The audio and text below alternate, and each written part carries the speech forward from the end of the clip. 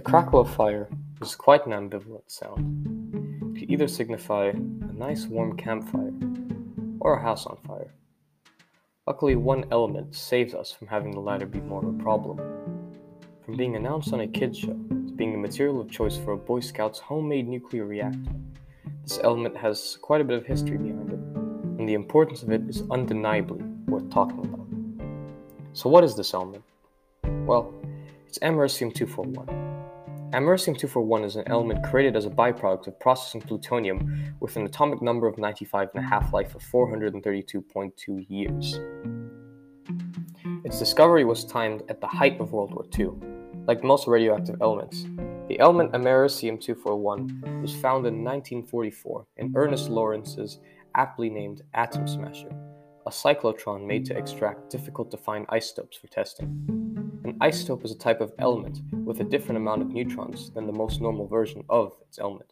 For example, carbon-14, which has 2 more neutrons than the average carbon atom. After adding helium-4 to uranium-238, they discovered that the beta decay of plutonium-241 was in fact americium-241. This turned 1 neutron into a proton, which caused its existence. After discovering it, along with other previously undiscovered elements, their existence was to be kept secret until the end of the war.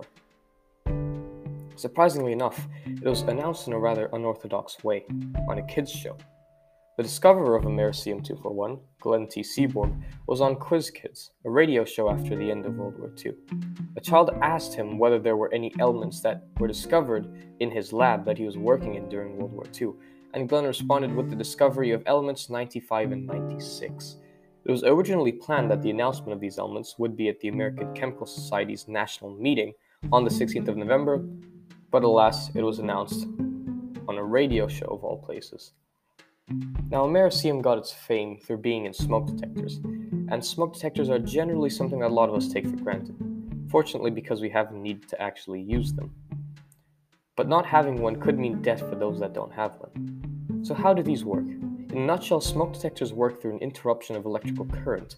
By using the air as a tripwire and the smoke as a tripping mechanism in a smoke detector, there is a line of alpha particles that constantly flow in between 2 charged metal plates, with positive and negative terminals connected to either plate, and these positive and negative terminals being connected to a battery.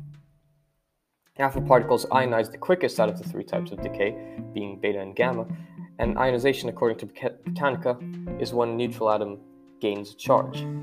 Now, the alpha particles break their air molecules in between the 2 metal plates and turn them into a proton and electron, which immediately go to the opposite pole of wherever their charge is, because opposites attract. Now, this creates an electrical current. When smoke gets in the chamber, there are less protons, electrons, and americium being moved, and therefore there's a drop in current, which the smoke detector detects with its circuit board and raises the alarm.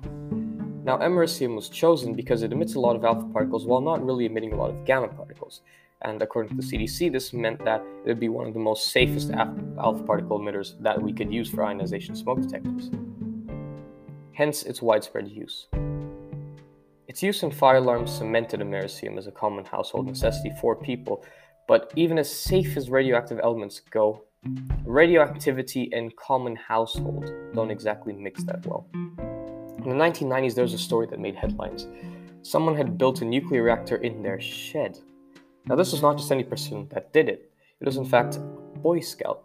It began in 1991, when David Hahn, a Boy Scout, had just received his Atomic Energy Merit Badge by doing many atomic-related things, one of which included building a model nuclear reactor with a bunch of random leftover items. The thing is, David wanted to build the real thing, so that's exactly what he did. Using a bunch of americium he discovered from smoke detectors, along with other sources, he created a semi-working nuclear reactor. Now, while the amount of radioactive material in the reactor was enough to actually start a reaction, it was able to become radioactive to the point where David could notice it with a Geiger counter from 5 doors away. Police and the FBI got involved rather quickly and confiscated the entire reactor, along with creating a large-scale cleanup of the area. This goes to show radioactivity is not something to be messed with. Now, americium, without a doubt, changed the world for better, and its use in smoke detectors saves lives by the day. We can thank the hard work of these scientists for indirectly saving the lives of thousands.